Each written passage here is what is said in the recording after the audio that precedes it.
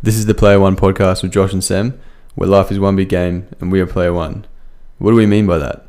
We mean that if you treated life as if it was a simulated game and that you're an active Player One inside of it. How you win is simple. Reach your full potential. So, are you ready to level up?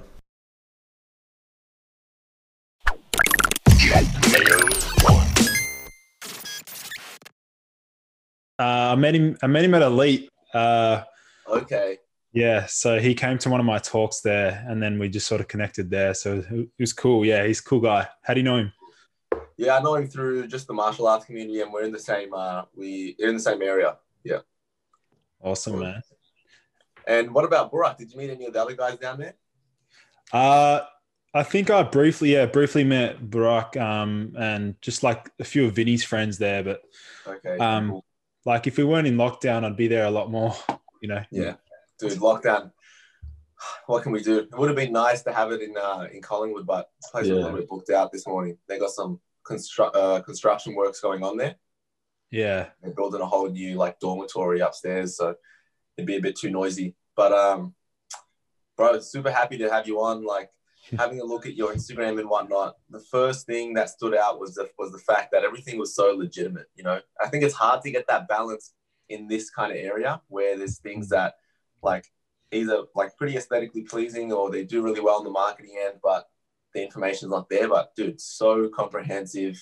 You have journal articles referenced. It's crazy, bro. A lot of effort going into it. No, I appreciate it, man. Thanks for that. The structure for kind of how we run the podcast is it's pretty free flowing. We have, of course, done a little bit of research and looked into your website, which is spot on. It's fantastic, and have a few little questions that we both have from a personal basis, but also things we feel people would be keen to hear about and understand. But once we get those out of the way, which is pretty soon, we just kind of flow and just go with where the conversation goes from there. Sounds good. With your audience, are they mostly Australia wide, and what are they mostly men or? Yeah. So 70% of them are men from the age of 18 to 25, and they're pretty well in the fitness industry as well. Usually martial arts, but sort of around that target area. And awesome. It's a small audience, but they're all it's a legitimate audience. So all the people there usually follow us individually or through our martial arts journey, and they keep track of it through the podcast. Yeah, awesome. How many episodes have you guys done? This will be the 19th one with a guest and the 25th in total. Nice. Yeah. So we're almost running on a year now. So it's becoming something quite special actually. Good on you guys. Yeah. If you need help promoting or anything, just we'll have a chat after the show. For sure. I can help. Yeah. We'll tee up all the links, all that stuff towards the end, and then we'll have it all sorted, and we'll probably put it out. What's the date today? The 19th. So we'll probably put it out on the following Sunday. So not on the 25th, the one after, if that makes sense. Yeah. No worries. Sounds good. Yeah, and definitely, cheers for that, bro. Happy to pick your brain at the end about that, because you definitely know what you're doing on that front with your own podcast and whatnot. So keen to see your thoughts on that. Good. Of course. Awesome. So let us know when you're ready, and we'll just kick it off with just a brief introduction and background of yourself, and then we'll just get straight into it. Cool. All right, I'm good to go. Yep. Right. Yeah. So I guess many of your listeners will probably know that I'm the founder of Ergogenic Health.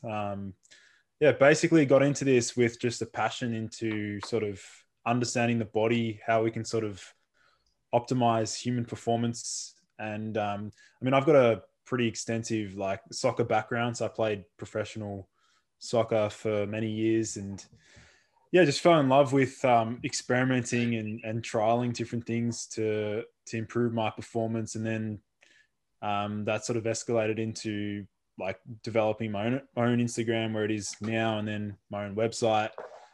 So my mission is really just to provide health information that is very unique. That's my main goal. Perfect. And your background, so you've got some sort of degree in naturopathy and nootropics, or? Yeah, so I studied a year and a half of exercise science and then transferred over into my naturopathy degree, which I'm in my final trimester now. So I'll Oh, be right. finished. Yeah, almost finished. Actually, How are you finding that? Are you studying throughout COVID? Oh, so everything's sort of been like put on hold. Like we can't Okay. see clients face to face. So unfortunately, that's been delayed. But yeah, it hasn't really affected me in terms of like business and stuff. So it's fine. Awesome.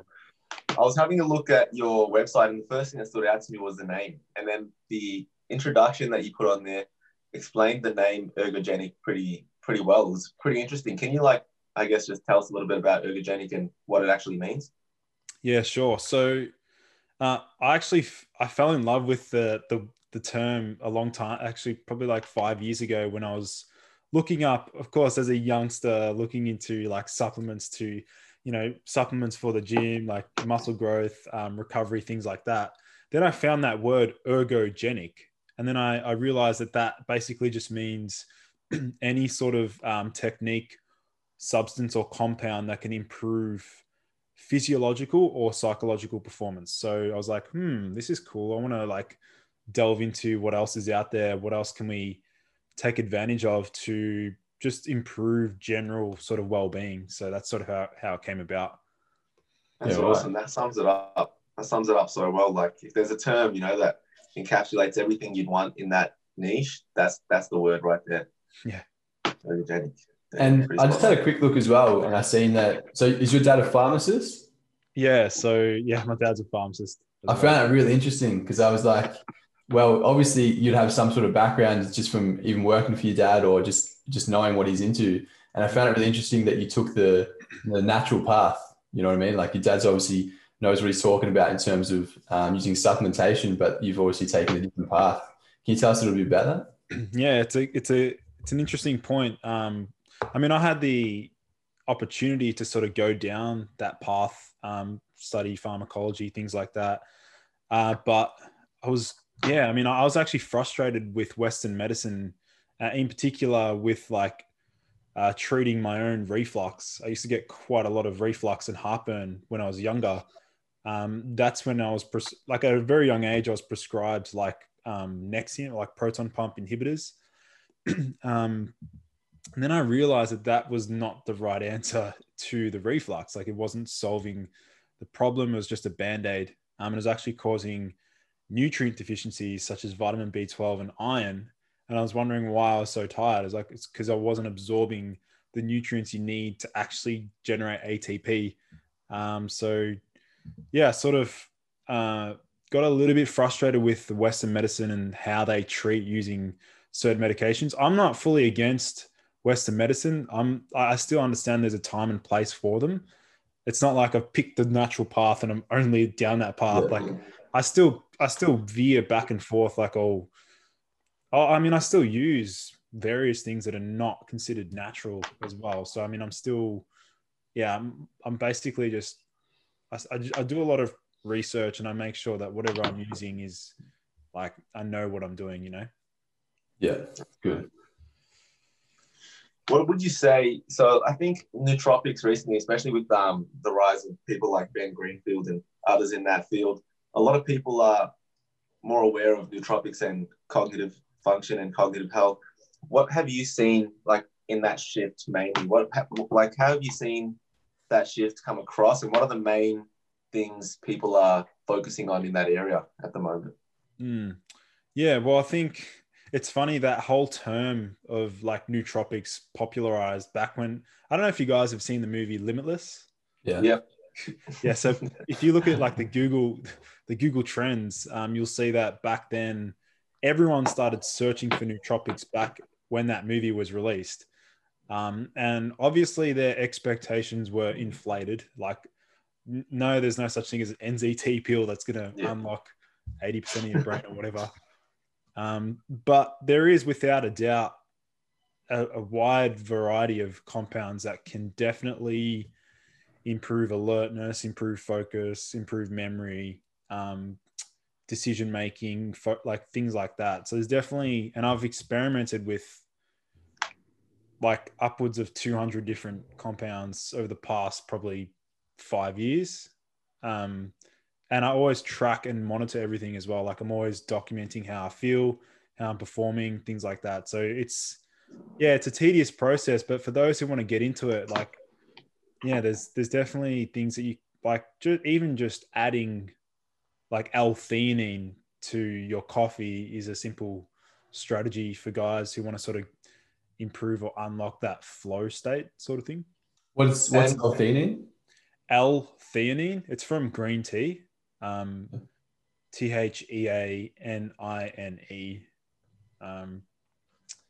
Yeah. So that buffers, from what I've heard, I've only heard of people mentioning it in the gym, that buffers the effect of caffeine and I guess makes it like reduces the impact of the crash. Yeah. So it does that. It also minimizes the blood pressure spike, and also reduces sort of the anxiety that some people get when they have caffeine as well. Okay. So yeah. So when you look at these, when people are looking to develop different stacks, is that the main idea of developing a stack? Looking at, and I guess also looking at which compounds impact the others and complement the other compounds, and then kind of balance each other out and have that sort of synergistic effect. How much can you play within that? Can you just pick and choose and grab whatever you think works and see how it goes, or is there a limit to how much you can play around with that? Yeah. Well, obviously it really does come back to, because like obviously we all have such unique brain chemistry. So like 100 milligrams of theanine for me may feel different for you. That's why I think it comes back to ruthless experimentation, and just becoming very aware of your physiology and how you feel. If there's one thing I couldn't stress enough, is to really try and develop that self-awareness. Like really keep track of how you're feeling throughout the day. Really hone in on, is this compound good for me? What is it doing for me? How am I feeling? How am I responding? Like always ask yourself those questions, because without that, how can you see if anything's, it's always having an impact. Yeah. You always got to remind yourself. The other thing is as well, so this is just a recent thing that I've just been trying out Alpha Brain for the last probably 4 weeks now. And I guess it's obviously got a lot of hype about it, but I've seen some positive effects. And I know that real results take about 6 weeks before it fully kicks in. But how much would you say, and giving any sort of nootropic that's meant to be really, really successful for you, how much or how long would you say that for the placebo effects to end and a nootropic to really kick in?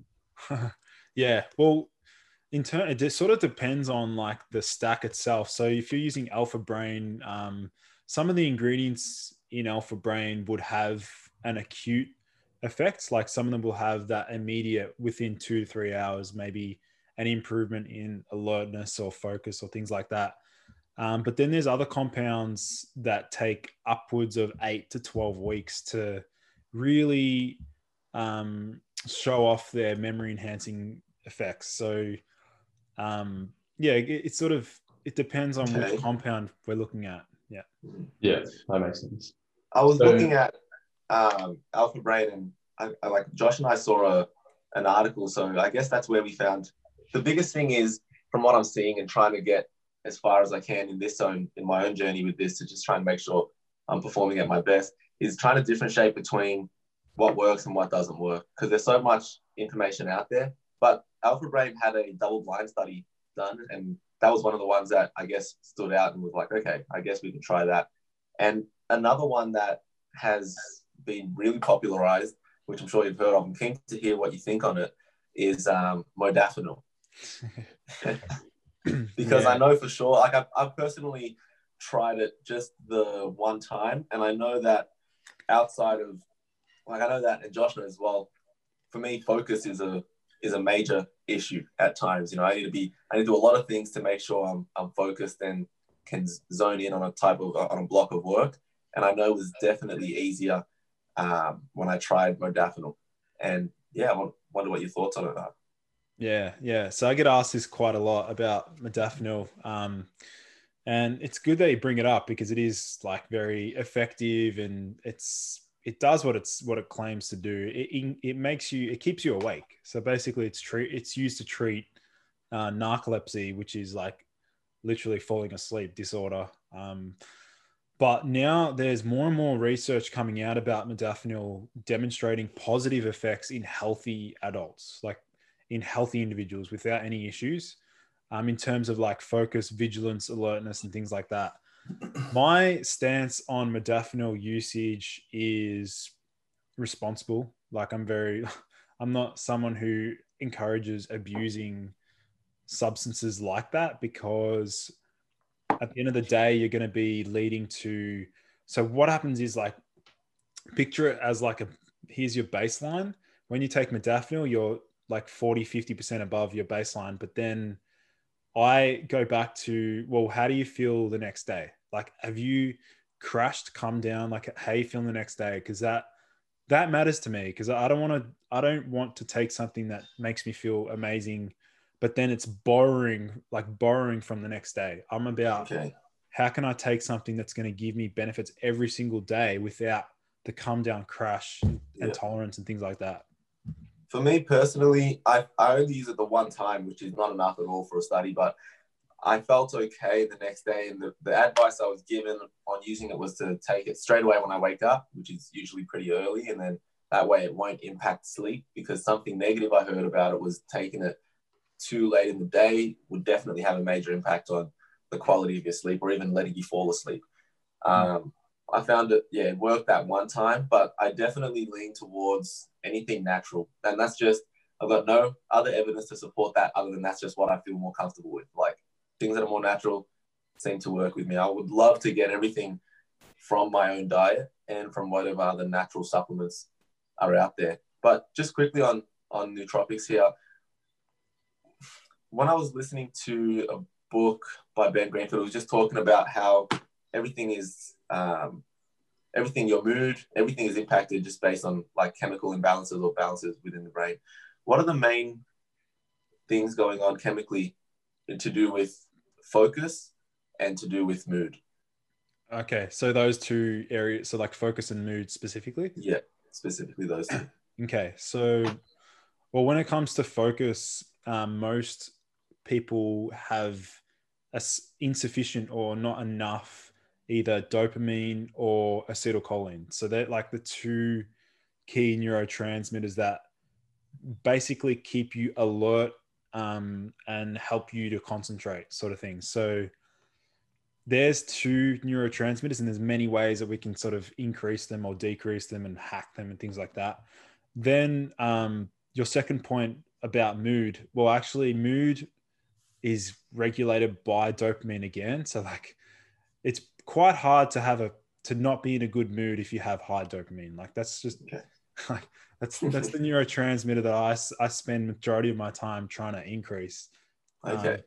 Because there's a lot of myths around serotonin, and you probably, a lot of antidepressants actually increase serotonin, but like, if I showed you some of the studies of what happens when you have high serotonin, you'd freak out in terms of So what's serotonin responsible for again? Yeah, so it's responsible for mood, but if you have too much serotonin, it actually lowers your dopamine. So, and actually majority of that is produced, 90% of your serotonin is actually produced in your gut. In terms of like some of the repercussions and side effects of too much serotonin, it can be things like diarrhea, social anxiety, excess worry, general just like brain fog, low energy, cold, low thyroid, low metabolism, weight gain. Like, it sort of all links. It's quite a complex picture, but yeah. Awesome.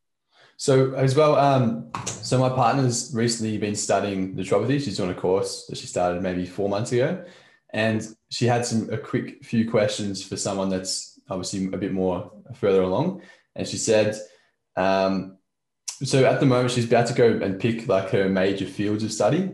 and she's sort of interested in more so the naturopathy side of things, that things that she can get from natural foods, especially with gut health. She's been dealing with all sorts of things with her own gut health. And she was asking, what sort of fields would you recommend studying and focusing on? Yeah, it's a good question because yeah, you really want to sort of pick a couple of 2 or 3 areas that you want to specialize in. So I think gut health is like a massive area that a lot of people like nowadays are struggling with. And we can go into the reasons why, like in terms of glyphosate and things like that, and our environment and antibiotic usage and things like that. But I think, yeah, if she wants to specialize sort of in gut health and energy fatigue and sleep, like they're big areas that a lot of people struggle in. And so she can, provide support in that realm. There's no shortage of clients in that space. That's for sure. Yeah. Okay, good. And she was also asking, she said that there's a lot of rumors in terms of what's good and what's bad for gut health and what causes gut health. Like she was saying that she went to a naturopath maybe like this before she was studying. And she was saying like, I'm always bloated. And she was saying that, well, the first question that she asks all of her clients is, are you chewing your food enough? Yeah. And I was like, oh yeah, right. I mean, you probably would like to blame it on something, but it could be something as simple as that. What other things do you think, like in terms of 80-20% principle, what things do you think that straight off the bat, 80% of your problems you could solve yourself by doing these certain things? Well, for digestion, yeah, obviously chewing the foods, one of them. Another one would be starting your meals with like some sort of bitter, like if you start your meal with some sort of bitter drink or bitter food, for example, rocket. If you have just a little bit of rocket just before your meal, because it's so bitter, it's going to stimulate all of the digestive enzymes in your stomach and things like that. So yeah, or you can start your meal with like a really small amount of decaf coffee or just coffee, like a small amount. It's enough to trigger stomach acid release and things like that. So I think, focusing on that bitter food component before your meals are really, smart strategy to sort of improve digestion. Apple cider vinegar as well? Yeah, I was going to mention that as well. Yeah, definitely. Yeah, right. So that just helps start getting it all fired up and ready to start digesting food, so it makes it a bit easier. Yeah, so you're just basically priming your gut, like it's just like priming your stomach to get ready for. It's just helping the enzymes and stomach acid production, so that you can break down protein, fats, and things like that. Yeah, no, that makes sense. And as well, we've been talking a bit in the last few episodes. What we're talking about, I think we're talking about alpha brain and a few different nootropics. And I think that we dropped way too much bro science in terms of how things work and what chemicals are sort of functioning. Could you give us like a brief breakdown of what's actually going on inside of yourself when you're putting in any sort of supplement, to be honest, anything that's going to try and enhance something? What are we really trying to do? Yeah, so this is a fun one to answer. So when it comes to like some of the compounds and things like that, let's say we're looking at alpha brain, right? How many different ingredients? Was it like 14 or something? I can't remember. Yeah. So, all right. So first of all, we need to understand that these compounds, they actually need to cross the brain. So like there's something known as the blood-brain barrier. So first of all, we have to determine whether or not, and a lot of the compounds within alpha brain do. Some of them probably don't, but it's okay. First of all, they have to cross the blood-brain barrier.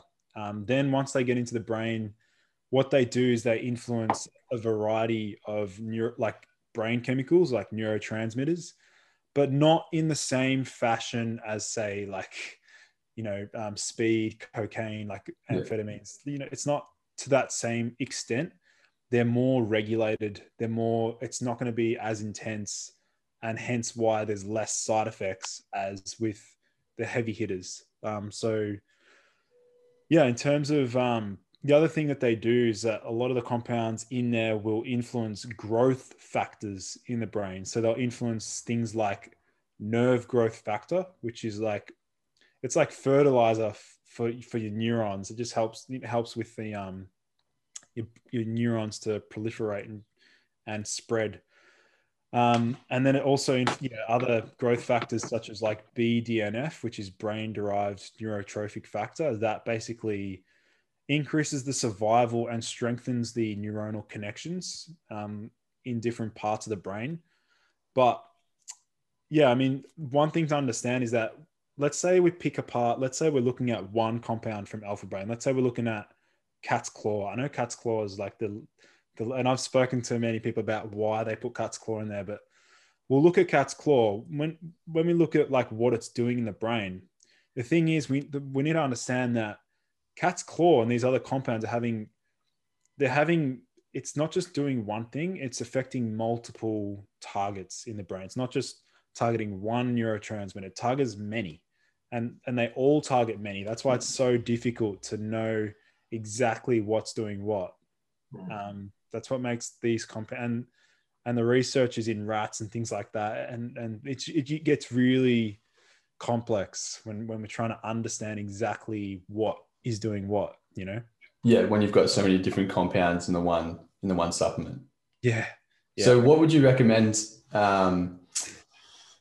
as sort of like a blanket of supplements or compounds to take I'm talking long term, because I guess if you're going to take any sort of, especially nootropic, if it's going to take 6 to 12 weeks to start showing effects anyway, I'm assuming that you're going to want to take something in the long term. So let's say that we pick however many that were needed over a long period of time. I'm talking maybe even for your entire life. What sort of compounds are we really trying to target and get more of? Okay, so I would say things that are very neuroprotective. So like if you want to use something long-term, making sure that it has that ability to cross the blood-brain barrier and then it have that neuroprotective effect. So protecting the brain against toxins, heavy metals, just damage. Even when we exercise and things like that, when we train, and I'll use this because I know you guys are into sports performance, but basically when we train, when we build up that lactic acid like that, which is the byproduct of. So actually lactic acid, also another compound gets produced called ammonia, which is another byproduct of exercise. And ammonia can cause crazy neurodegeneration. Like if you give a rat enough ammonia, it will start to lead to Alzheimer's and dementia and things like that. So focusing on, for example, something that will lower that ammonia will lead to improved brain function over time. So a good example of something that can do that is high dose vitamin B1. I've personally used that. I used it for a few months and I noticed just major improvements in mental clarity, mental focus, energy, things like that. Okay. So in the area of high performance training or high performance athletics, which is what I guess all of us have experience with, I had one or two questions regarding that. Now, I'm in the middle of a fight camp at the moment. And for the first time ever in my life, I had a physical crash, which probably was a culmination of a few things which were identified later on. But it was a moment where I just wasn't actually physically able to do what I was instructed to do. And I just fell over. And looking into that, it actually made me really sit back. And I know I'm fairly healthy. I work with a dietitian and my food is, I guess, somewhat planned for me. And I just make sure I do the meal prep and I cook. And it's more the other things, the other factors that I'm starting to realize more and more. Things like, for example, in this martial art thing, you're just constantly on, something we've talked about in the past. There's so much output you need mentally as well. When you rock up to the gym and you need to be switched on, people will be in a different place to you energetically. So you need to be able to match that. And I realized that it can kind of really add up. So what would you say is the most ignored area in high performance training in regards to that area, in regards to output and, outside of just protein and BCAAs and your essential amino acids? Yeah, I would say actually for majority of like high performance athletes, they don't place enough focus on sleep. like really nailing and optimizing their sleep. So yeah, I mean, aiming for, and again, it comes back to not only the duration of your sleep, but the quality of your sleep. So, I mean, that's why I put together like a sleep optimize. I don't know if you had a chance to check that out. I've put together like a free sleep optimization course where I break down some strategies and things like that to improve sleep. And there's so many things we can do. For example, one that I don't know if you know whether or not, are you a mouth breather by any chance? When I sleep, are you talking about when we're asleep? Yeah. When I'm asleep, I don't know, but I always monitor myself, and I don't breathe through my mouth in the stages when I'm falling, when I get to sleep. But who knows what I'm doing when I'm actually asleep? I definitely do. I know I do. Yeah. How do you check that? Oh, the only way I found out that I was a mouth breather was by taping my mouth before bed and waking up feeling so much more refreshed. Oh, yeah. All right. Yeah. Yeah, genuinely. Yeah, you know, there's a coach at the gym, Dan Howard, and when we do our threshold training and our VO2 training, he encourages us to breathe through our nose as much as possible. And just last week, on the same day that I actually had my crash, we were doing interval work on the assault bike, and he mentioned to us, guys, if you tape your mouth while you're asleep, there are some short-term benefits of up to like, I'm not going to rip what percentages he said, but there was a significant enough percentage increase in your VO2 max in the short term, in the first few weeks of just taping your mouth while you sleep. That's awesome. I've never seen, but I could understand the mechanisms. I did I'm going to be doing a post on IGTV explaining the benefits of mouth taping soon. But yeah, like basically what it does is like, because when you're blocking your mouth, you're forcing it through your nose. But keep in mind that, when you look up, when you buy pre-workouts, they say increases nitric oxide, increases the pump. Yeah. The pump and nitric oxide. So basically, there'll be compounds such as citrulline, arginine, whatever. They do help with nitric oxide. But guess what? Majority of your nitric oxide is actually made in your nose. So if you're not breathing, if you've got a blocked nose, or if you've got just always got a blocked nose, things like that, that can affect your total nitric oxide production. That can be one reason why, and this is why, like, I do a lot of talking on men's hormonal health. That can be one reason why guys are not waking up with morning wood, because they have a blocked nose. Something simple as that. And I know you've done a lot of work in regards to boosting your own testosterone and using yourself as a test subject. And one of the only things that I've employed fairly consistently in the past 6 months has just been cold exposure. But I haven't gone to the extremes, which I'm sure you've probably been asked many, many times, of actually icing your testicles. But I have been going into the ocean since winter till now, except for a little hiatus there, fairly consistently a few days a week. And as funny as this is, as Josh knows, like, I get zero facial hair, as you can tell. Like, it's just not happening. It's not happening. Never has. It's not going to happen. And just recently, I actually started noticing that I was actually getting more more facial hair than I would ever have actually even seen. And I was wondering if that had anything to do with the cold exposure. Yeah. Okay. Yeah. I mean, there's a potential there. I mean, I was featured on the radio a couple of times talking about the icing of the balls. And I set up a whole Facebook group dedicated to that practice. But I mean, when I first started doing that, it would have been 2 New Year's Eves ago. It was quite a while ago. I haven't stopped doing it, and I don't think I ever will, because genuinely, like, and the guys that start doing it, they all say the same thing. They just feel the benefits. They feel better mood, higher sex drive, more frequent morning wood, just more aggression in the gym. Like, I'll in particular, I'll make sure I bring an ice pack, like, on the way to the gym. Like before training, you're saying? Always before training. Always. Yeah, right. And how long and how soon before? About like, you only need like 10 to 15 minutes. So yeah, just in the car. Yeah. Way there. Oh yeah, you got to be careful. The cops might arrest you for that. Yeah, If you right. wear a mask, you should be fine at this stage. But yeah, look, have you had any experience with cold exposure outside of icing your testicles? Because I know personally, and it was interesting to read or to listen to the audiobook by Ben Greenfield when he talked about a lot of the things that you bring it up. And I noticed that, especially regarding mood and regarding, like in particular, mood and recovery. When I hop in the ocean, these things are dramatically improved. On a day where I am super stressed or if there's just a lot of things going on, I know for a fact now that when I go into the ocean, it's like it just seeps out of me. Even though I know that's not what is actually happening, I know that the cold exposure has an impact on me neurologically.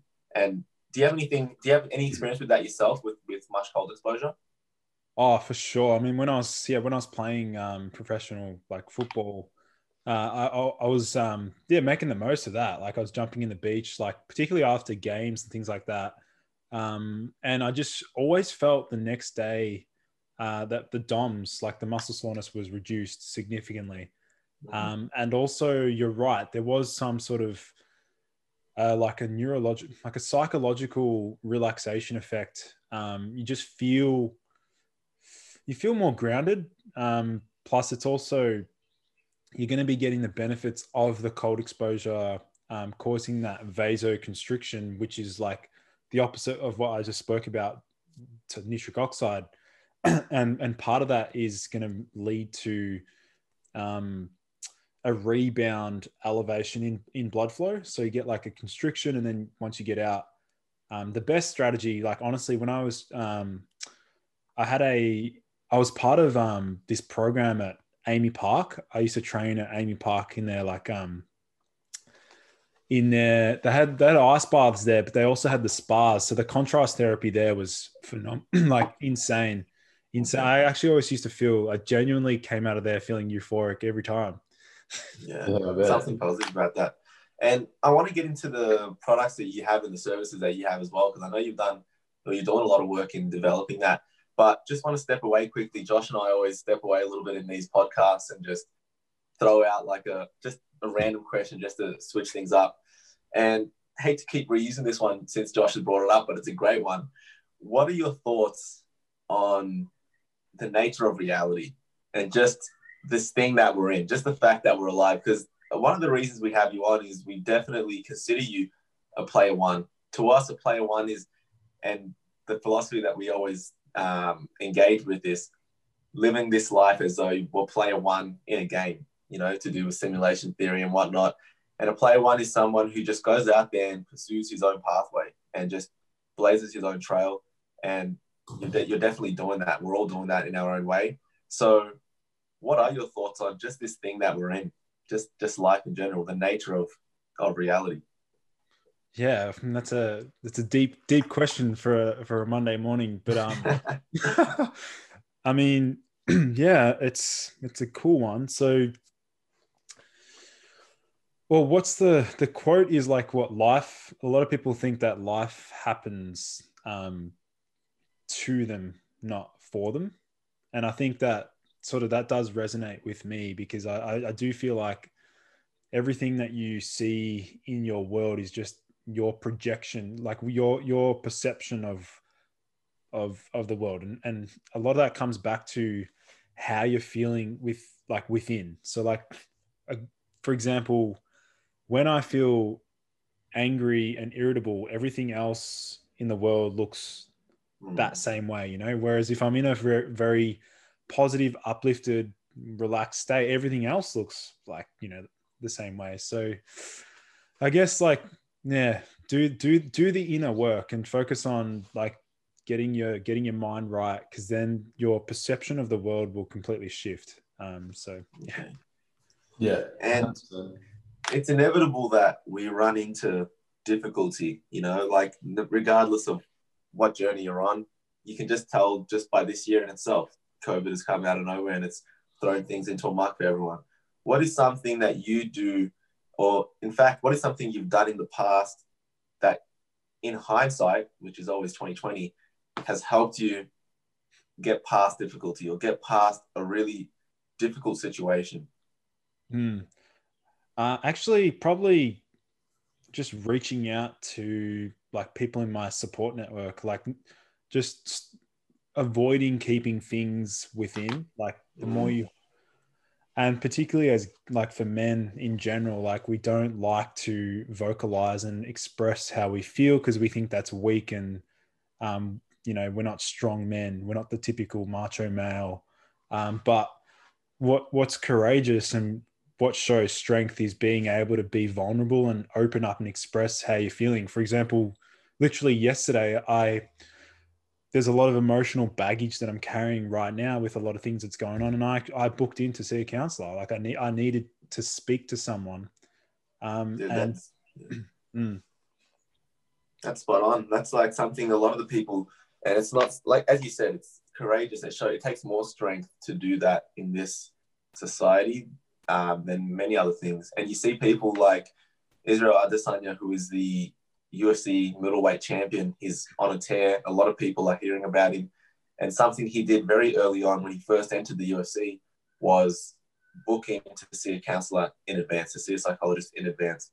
Just whatever was going on in his own life is probably whatever was going on. But the fact that he did that and was open about it shows that the people at the very highest level that you would say are the top of this alpha male type of thing, it's combat sports and whatnot, are doing these same things. That's how important it is. Yeah. And it's actually a major skill set. It's a major tool to have, which I realized. You can have many tools to deal with many different situations. And closing yourself off from reaching out, you're limiting yourself from one of the most effective tools to get past something that could snowball into something else.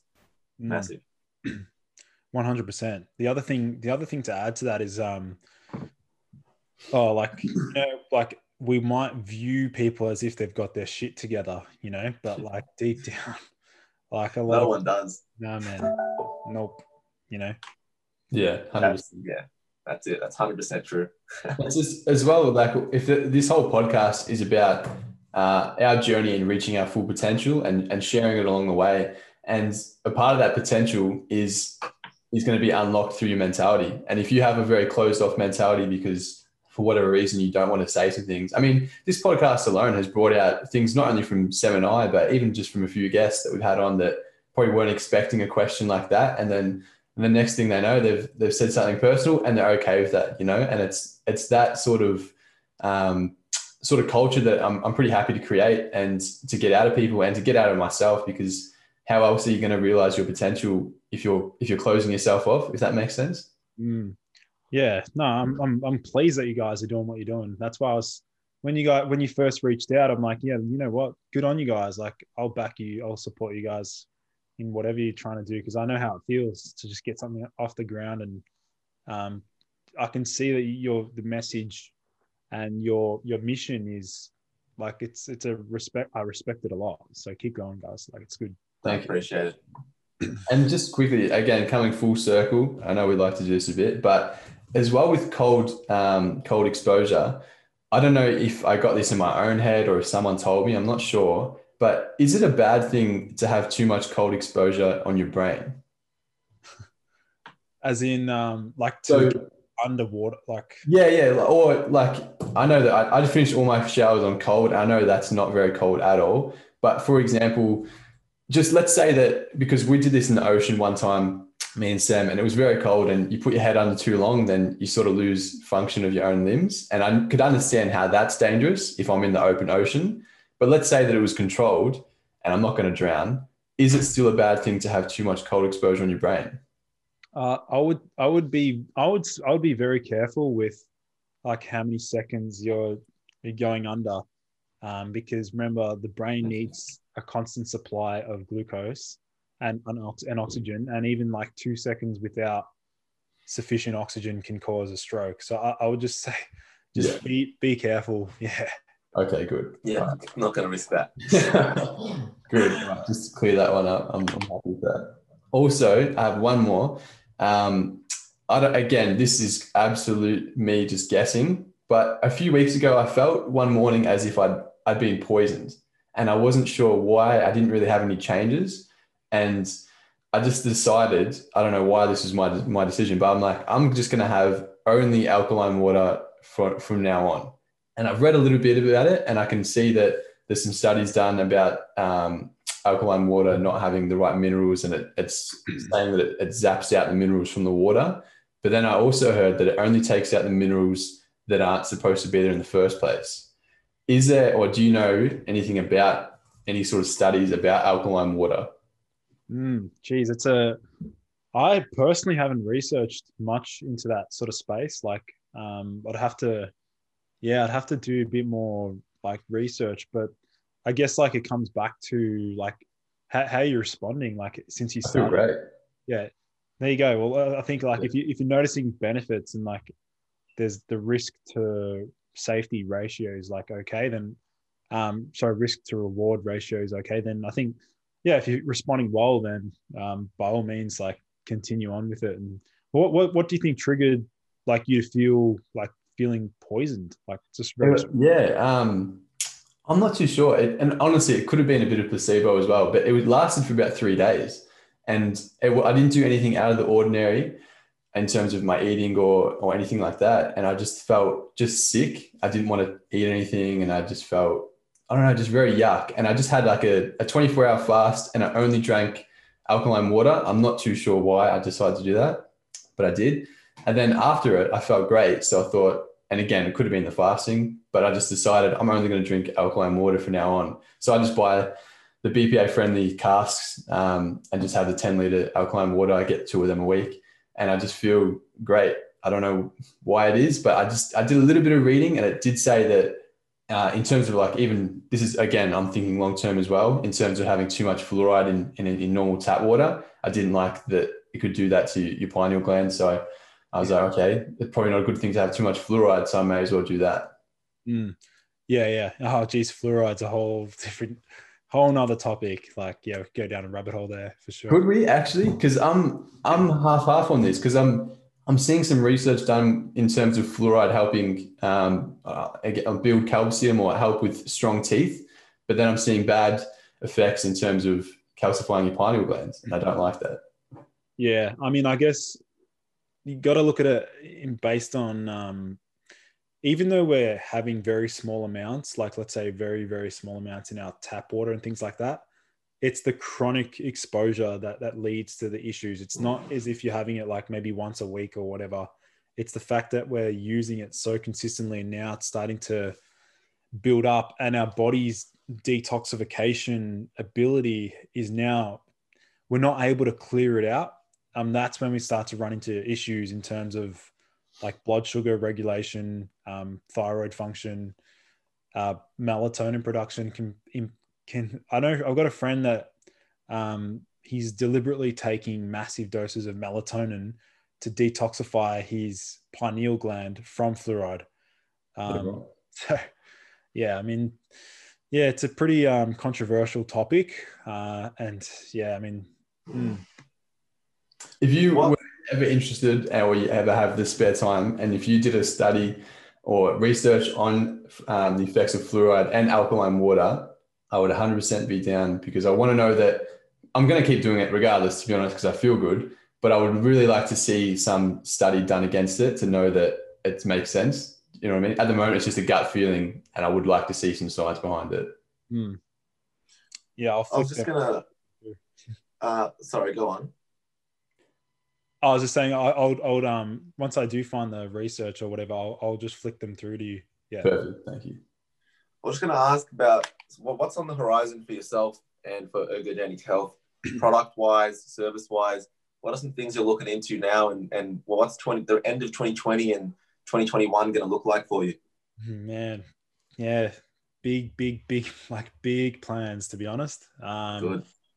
Yeah, I mean, I'm going as hard as I can, really. So, well, I'm in the process of getting like some mentorship to help structure out like my business and things like that. But yeah, for me, it's like focusing on developing content and building out my webinars, because right now they're on my website, selling them, like people gaining a lot of value. But I want to develop, like I want heaps. I want to have like at least 10 webinars for different topics.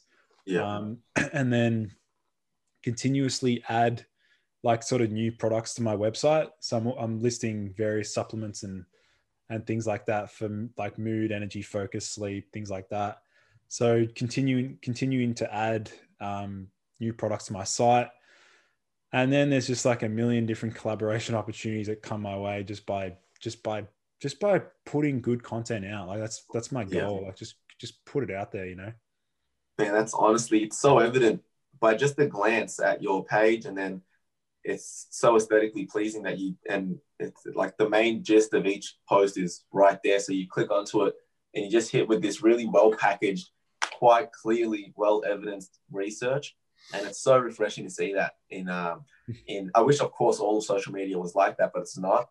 But it makes you stand out. It really does. And it's no surprise that it leads to other opportunities and people wanting to work with you. Like even from my own point of view, even outside of being an athlete and just as an individual who's very health conscious, I would definitely look at your page and say that's someone I would want to consult with or work with and work towards being a better version of myself, performance wise or just lifestyle wise. It's just, it's really valid what you're putting out there. I appreciate that. Yeah. What was the, like, when did things turn, I guess, when did you turn the hill in your social media and your podcast and your other products starting to boost forward business-wise and in terms of audience?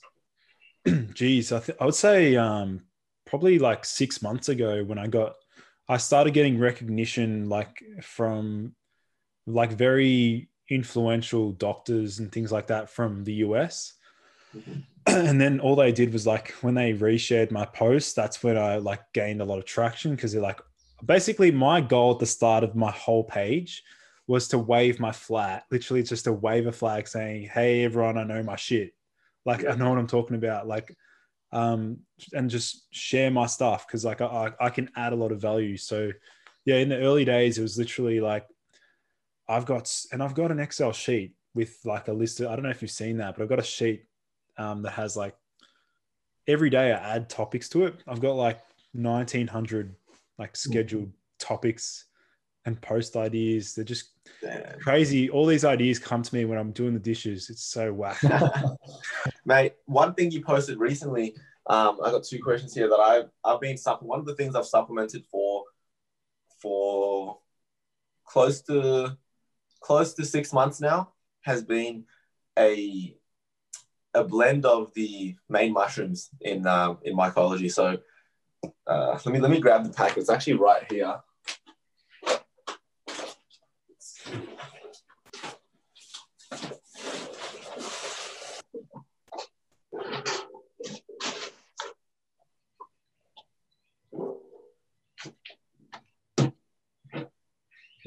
And no, it's not right there. It's called Harmony. It's called Harmony Blend. It has cordyceps, lion's mane, shiitake, and one other main mushroom in there. The thing is that it has the powder and also has the mycelium. And I was wondering if is there really a benefit to having the mycelium in that, just because it's a bit of it doesn't dissolve, so it's that final bit at the end of your coffee or smoothie that you really feel. I'm not too sure if you've used any of these products with also the mycelium, and is there any benefit to having it included in there? Well, as soon as you said you're using a mushroom product, like I used cordyceps for probably like 3.5 to 4 years straight. Like when I was playing, it was my go-to. I loved it so much for general like lung function and testosterone and things like that. But yeah, I mean, you just got to be, there's only like a few things. I've done a few blog posts about lion's mane. And again, this is going to be quite controversial, but I personally, I'm not really a fan of lion's mane purely based on the fact that it can lower the strongest form of testosterone in men, DHT. So like it can lower DHT. So that's like, you can get a lot of side effects from that. So I'm not really, I'm trying to do my best in spreading that message about guys need to be sort of careful with lion's mane, just in terms of like DHT and testosterone and things like that. Okay. I've been feeling good since using it and since having it consistently. So it's one of those things. I guess something you mentioned at the start, tracking personal performance, self-awareness. That's a big key. When you mentioned that, that clicked. Okay, that's something I'll do much more of, and see maybe if I try without or with, but just track how I feel on using all these things, other than just taking in and then going with that. Yeah, just trying to track where I'm at and how I respond personally. Yeah, definitely. Yeah, it makes the most sense. My partner was actually saying something sort of similar, and someone asked her that question because she's been studying for a few months now, naturopathy, and she was saying someone asked her, "What's the key takeaway that you've probably found out so far?" And she said to try and keep everything as simple and natural as possible. And I'm not saying natural as in like your foods, that's sort of obvious, but I'm even saying like natural as in not trying to overcook everything or add everything to the food or whatever it is. She's saying like keep it simple and just sort of try and eat things in its raw form. What would you say about that in terms of a key takeaway for naturopathy? Yeah, well, from a naturopathic point of view, we really want to be basically going as close to nature as possible. Like that's what she's referring to. Like, yeah trying to go. The whole reason for like biohacking and things like that is that we're trying to basically make up for the fact that we're going so far away from nature now. That's the whole point. If we lived in a world that was like, let's say we're living in I don't know, like in a jungle or whatever, hunting our food, foraging, things like that, then we likely wouldn't be having the same sort of health issues that we have, So yeah, definitely, she's definitely spot on there for sure. Even mentally as well, because for me this year, when I was having a rough time mentally, and I felt for sure I was low in certain areas, one thing that massively helped me outside of monitoring what I eat, which was the first thing I started to pay more attention to, was to get outside much more. Get outside as soon as I have that free time, or it's time to eat lunch or whatever meal of the day. I'll make sure I do it outside. I'll take my meal. I'll head out. There's a golf course near here in St Kilda, just at Albert Park Lake, and right now no one's using it. So that's been my little like hideaway spot. I'll just take my bike down there, and then even things like grounding, which I know some people are still skeptical about, but definitely helps me just to get I'll just go there in my slides, take them off, walk around on the grass. You're sitting with the birds, like you feel different. You definitely feel different, even eating outside. And then coming back inside again, you realize, for me, I realized like, wow, this is how I feel just from spending more time outdoors. Even if it's time to read, do that outdoors. Just whatever excuse I can get to get outdoors, for me, I would take. I would feel like, I was talking to a friend, Ivana, about this, and like when you're indoors, for both of us, we agreed, feels like my energy levels and my energy in general can just get stagnant, and just the idea of a stagnant lake, a stagnant pond, anything too still for too long, it just invites the wrong things that will spoil that pond or spoil that water. So it's like getting outdoors, make sure I'm not stagnant, make sure things are flowing. It was one of the main things that definitely helped me just raise my energy levels, feel much, much better. Yeah. Oh, 100%, man. I feel the same way. And then one thing, the best thing that I did, although it's not outdoors, is at the start of lockdown, I got myself a walking treadmill desk. It was the best thing I ever bought. I'm looking at it right now. It's like, I'm now hitting like 20 to 25,000 steps a day. And I'm getting like lean. I'm not changing my diet, but I've just dropped like insane amount of body fat. And it's so easy. I'm just like, this is so easy. You find it hard to work even though you're walking? At the start, I did for like the first couple of weeks, and then like it just it's pretty easy. I'll just drop it down to like 5 kilometers an hour, but yeah, I'm still able to type. It's fine. Like you get good at it real quick. Yeah, those are the good habits to like implement early on. Like these will pay dividends. And one of the last questions that I have that I wrote down here was, what are those things? For me, I'm always looking long term, and same as Josh, and even looking beyond fighting and looking what happens after, and trying to prepare for old age, I guess, as early on as possible. What are one or two, I wouldn't even say supplements. What are one or two things to consider in the long term that you would recommend as best practices to adopt with the advantage of time? Okay. Well, the first one would be to make sure that you don't have like unstable blood sugar. So like focusing on keeping your blood sugar stable will prevent many diseases. So that's probably number one. Number two would to be making sure that you're not deficient in any of the vitamins, like not just vitamin D, but like other minerals and things like that, to make sure that you're checking in on your magnesium, like your zinc, making sure that your vitamins are on point, because any deficiency in any of the vitamins will lead to faster aging and degeneration. So that's probably the main ones. And you can just check that through a blood test? Okay, yeah. Blood. Yeah. So I think you have a product on your store. I've seen, I'm not 100% sure, but actually I can get it right in front of me. So this product, the epigenetic testing for the true age, what does that do exactly? Yeah, I'm still waiting on my kit to arrive. It's coming from the States, but basically it gives you a description of your biological age. So basically it does that through understanding your DNA methylation. So if you want to understand like more about your age and things that can affect the speed at which you age, that kit basically gives you a summary into how certain medications are going to affect you, how certain foods will affect the rate at which you're aging and things like that. So it's very like customized and personalized.